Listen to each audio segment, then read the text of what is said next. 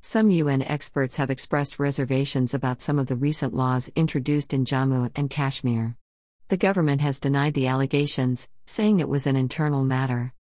Two experts from the UN High Commissioner for Human Rights Office said in a recent statement that changes at the administrative level in Kashmir could limit the role of Muslims and minorities in the region in politics.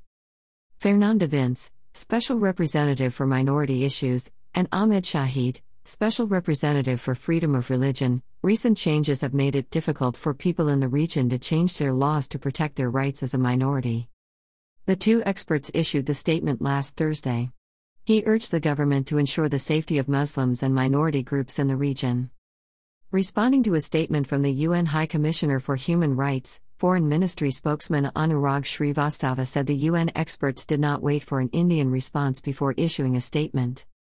Shrivastava dismissed the notion that the new laws were an attempt to change the region's demographics. The Foreign Ministry spokesman added that experts needed to better understand the Kashmir issue before reaching a conclusion.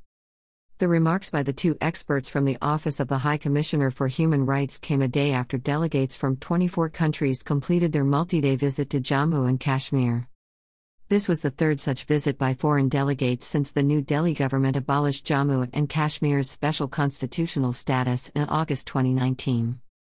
Foreign Ministry officials and armed guards were always with the representatives of Central and South Asian countries, including Africa and the European Union. India claims that after initial unrest, the situation in Kashmir under its control is now normal. You can connect with Ground Report on Facebook, Twitter, and WhatsApp, and mail us at greport2018@gmail.com to send us your suggestions and write-ups.